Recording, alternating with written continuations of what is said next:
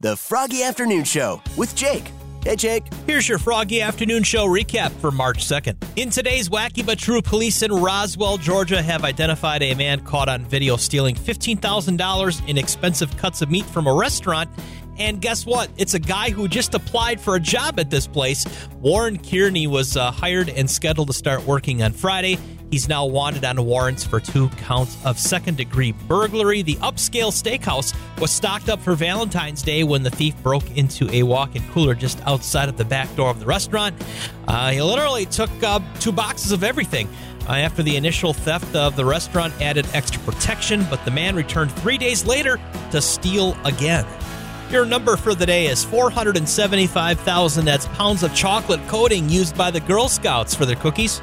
Hi, Jake. How you doing? Chumley, man, how's it going? Oh, I'm doing okay up here. Oh, that's good to hear. So what's going on in Chumley land tonight? Yeah, well, just throwing some Yahtzee dice around, slamming some drink when they get awarded. Well, the Yahtzees. You working on your first Yahtzee tonight?